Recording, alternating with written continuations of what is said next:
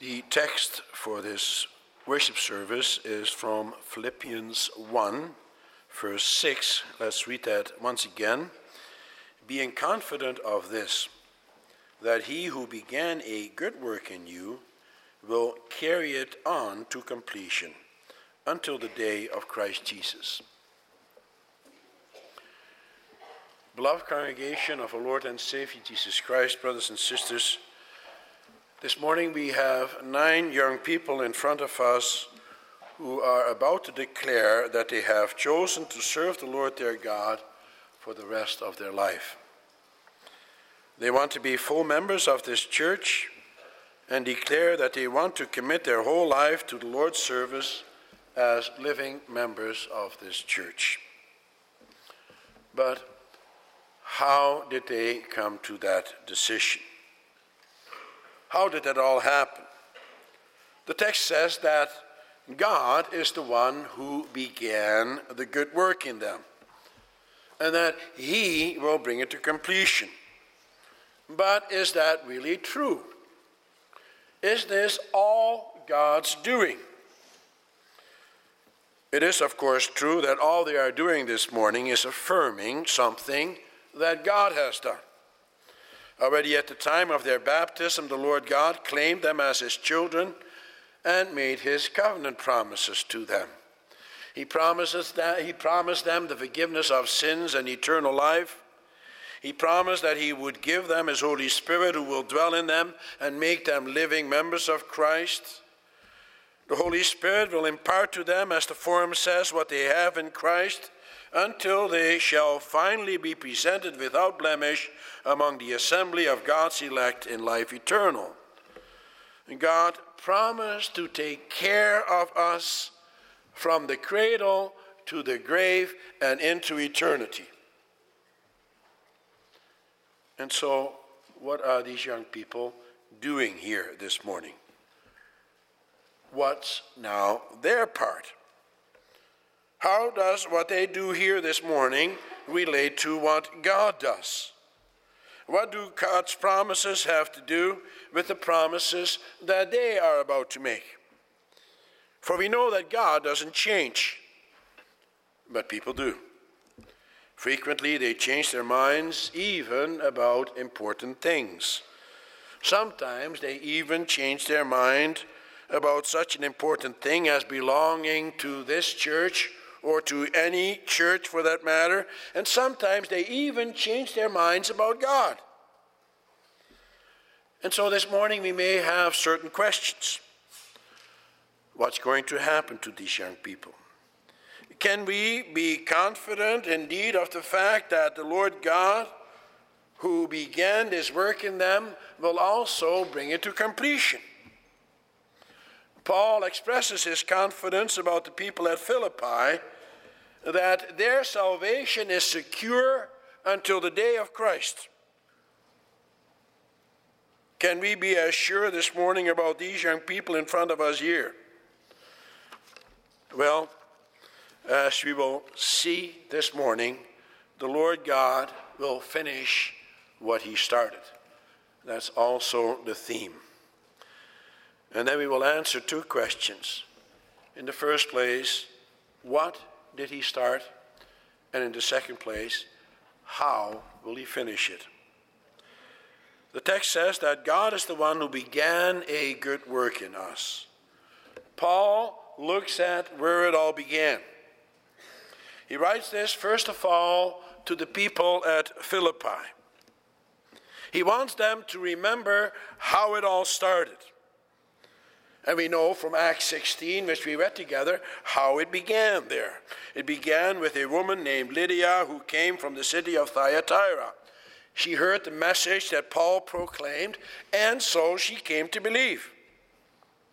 And a little while later, also the jailer expressed his faith in the Lord Jesus Christ. There you have the beginnings of the church. For after this, the church at Philippi was established. As we know from Acts 16, verse 40, they started to meet together.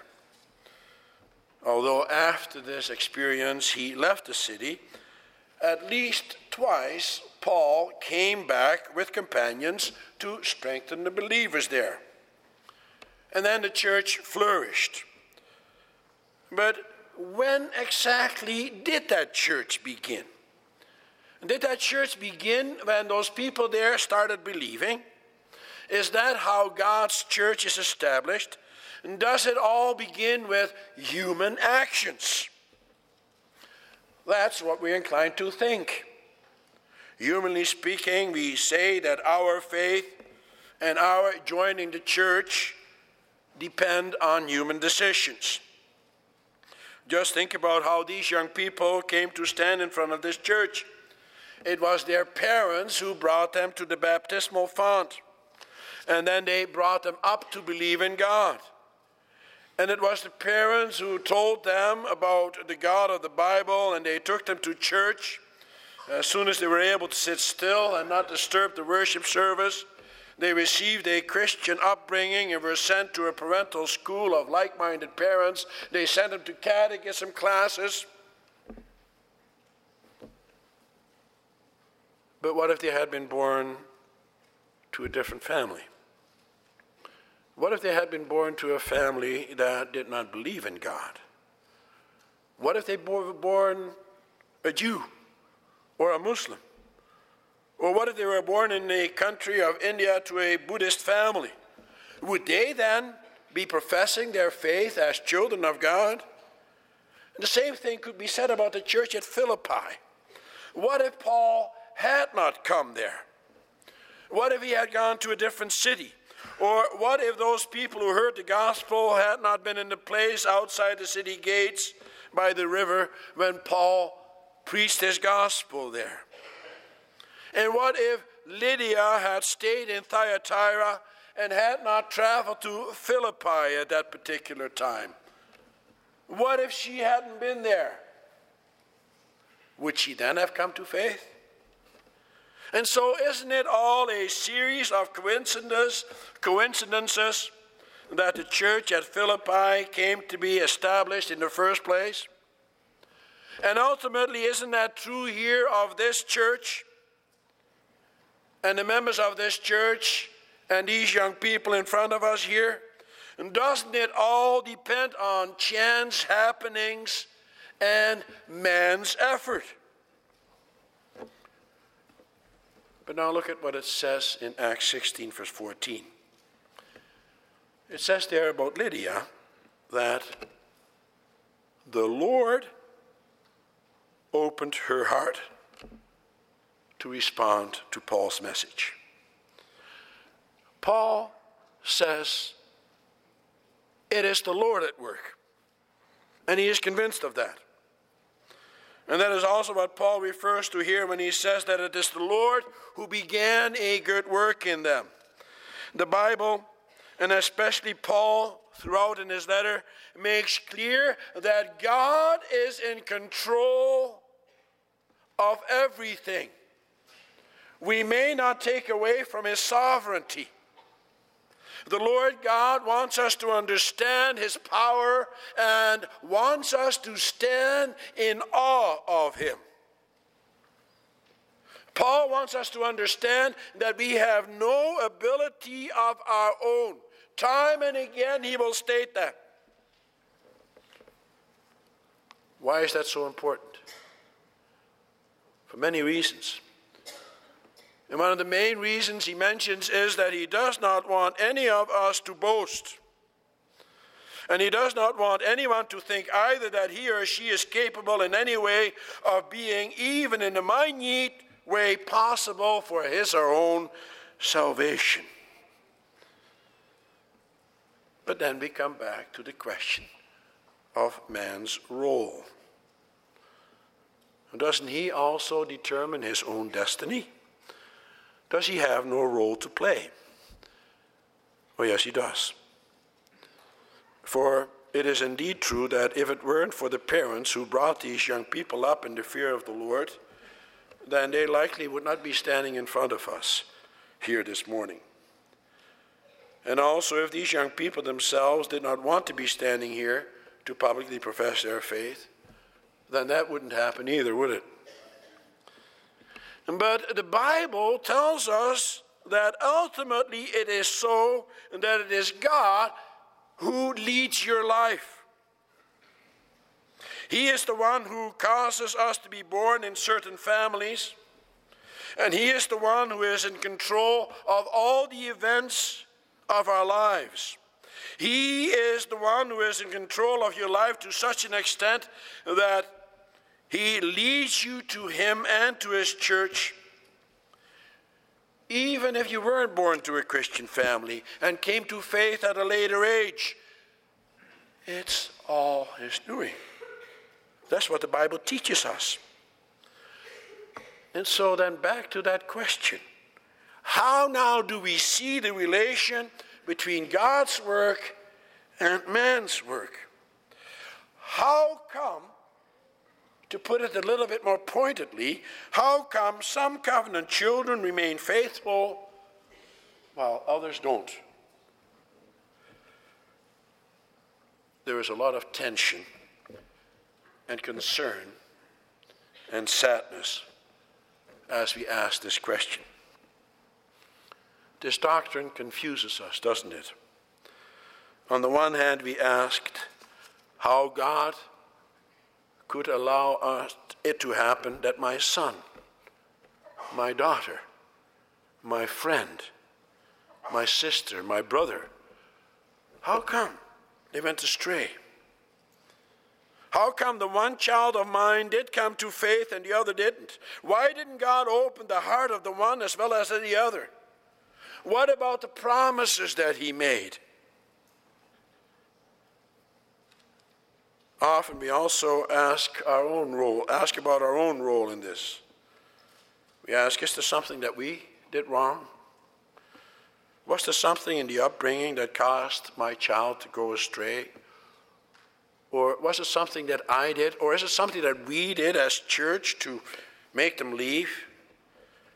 The elders therefore also have questions. When someone leaves the church, and especially when he or she completely goes astray, then the elders wonder whether or not they should have allowed that person to publicly profess their faith in the first place. They wonder, was there something we missed? It's good to ask questions. God wants us to do that. It's also good to ask the hard questions. He wants us to examine ourselves and to look at where we have abrogated our responsibilities. We must question ourselves. But we may not question God. Because the truth is, brothers and sisters, ultimately all things are in His hands. And only He can look into the heart of man. He knows what lives within each and every one of us. He knows everything. He knows the course of life that we are going to take. And He knows who is elect and who is not. He knows who belong to Him and who don't. All those things belong to the secret knowledge of God. And those are things He can see, but we can't. And therefore, we cannot go too far in our human reasoning with this. All we can do is confess what God says in His words, in His Word. Once you understand that, now you also understand your place in it. The greatest thing that He reveals about Himself is that He is the God who created all things. This whole creation is in His hands. He began this creation and He will also finish it. God doesn't leave anything unfinished. And since it is His world, He is responsible to no one. It is His to do with what He wants. God also created human beings. He created these young people. He gave them life. We could sing about that this morning when we sang from Psalm 139, stanza 9. We sang, "You, Lord, when I was yet unborn, beheld my undeveloped form, and long before my life began, you in your book decreed its span. You then recorded in its pages your plan for me in all its stages. How wonderfully and accurately this rhymed version reflects what we read in the Bible. God created them. It is God's doing, and he also recreates them. This is not our doing, it is God's doing. We may never question that. All we can do is stand in awe of him and give thanks, which is exactly what Paul does in his letter to the Philippians. He starts off by giving thanks. The confidence that he has in God is directly tied to that of thankfulness. Take a look at verse 4. Verse 6 is dependent on verse 4. He is thankful that God led their lives so that they could be saved. And the same thing is true for us. We have to be thankful.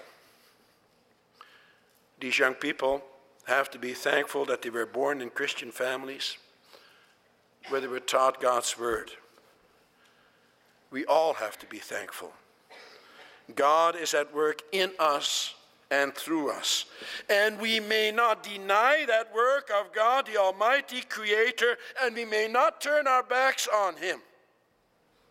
When he has us come into contact with his word, then we have to listen to him and honor him and praise him with our mouths and our hands. The Lord God came to the people of Philippi, and when he did that, those people had to respond. Many didn't. And so those people remained in their sins. And that's their fault. But many others did. God came to them and they embraced him, as they should. And the same thing is true of these young people in front of us. They were brought up to know the Lord their God since birth, and they responded. And they continue to respond to him, for they allowed themselves to be taught. And as they grew up, they more and more embraced the gospel of salvation, which showed in the things they said and did. You see, God holds us responsible for our actions. Oh, yes. It's not that we are fatalists. It's not as if you can say that everything is up to God and that therefore we have no responsibility. On the contrary, since he is at work in you and comes to you with his Holy Spirit, you have to give him thanks and respond in faith. And then he will also finish what he started. The final point. Paul writes that he will carry his work on to completion until the day of Christ Jesus. How can Paul be so sure that God will do that? For if that is true, then why does he still give the Philippians such great responsibility regarding their salvation? For what does he say to them? He wants them to be pure and blameless until the day of Christ, he says further on in verse 10. The day of Christ Jesus, that refers to the final day of the Lord, which is the day of judgment. And we know what the day of judgment is about, don't we? It is the day of your final exam. And then God will look at your words and everything you have done and said throughout your life, and he will confront you with that. And now we have to be considered pure and blameless on that day. How in the world can that be? Doesn't Paul realize that nothing good dwells within man? Does he not realize how weak man is? How he struggles daily with his sins and even with his faith? Oh yes, brothers and sisters, Paul realizes that full well. And that is why he mentions the name Lord Jesus Christ. He speaks in verse 11 about the fruit of righteousness that comes through Jesus Christ. The fruit of righteousness through Jesus Christ. Let that sink in for a moment. Fruit. Fruit is something that grows on a tree. And that tree is the Lord Jesus Christ. And you see, that fruit of the Lord Jesus Christ is made available to you. And now, like you pick an apple from a tree, you have to pick that fruit of righteousness from the Lord Jesus Christ. In other words, you have to believe in him and accept him and all his benefits. That's what's required. And when you believe that and accept that, then the righteousness of Christ is yours. But then even your faith, as it says in Philippians 2, is a gift of God, so that no one boasts. It is all God's doing. He is at work.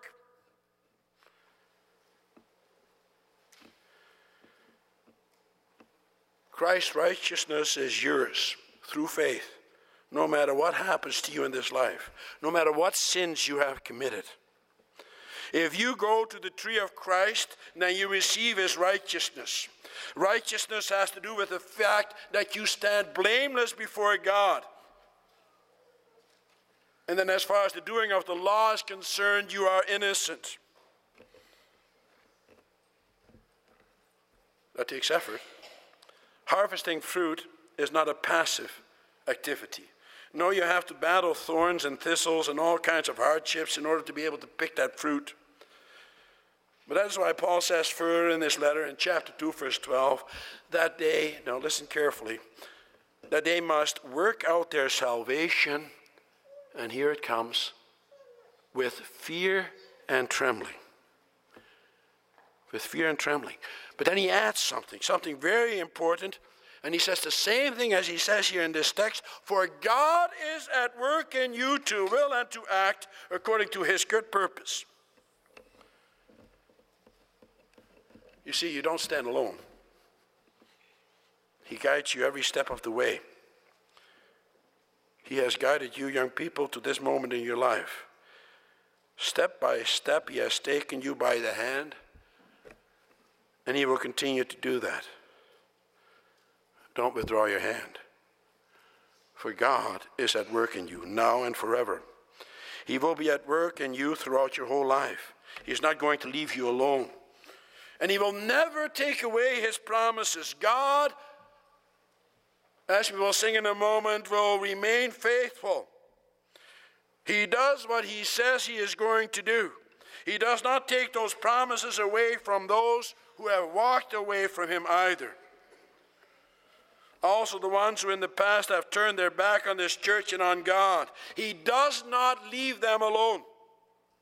For they have been brought up with the gospel of salvation. They know what it means to belong to the Lord Jesus Christ. And God keeps on calling all of them back to faithfulness. Back to faithfulness. Oh, sure, it may be that some of them never do return. That they will continue to reject God in their lives to the bitter end. We don't know what's going to happen to them. God knows. Let's not delve into the secret things of God. But there is one thing he wants us to be assured of, and that is of his election as his children. How do you know when you are elect? By the fruit of your faith. As long as you keep on believing, even though you fall into sin time and again, you can be sure of your salvation. You do not have to doubt. You do not have to fear for your salvation. Although the doctrine of election belongs to the secret things of God, you can be sure of your own salvation if you also show the fruit of your election. And that fruit is shown when you continue to exercise your faith, when you continue to show in your life that you are a believer, when you continue to be thankful for God that He has plucked you out of this world and placed you within a Christian family and within this church of the Lord Jesus Christ.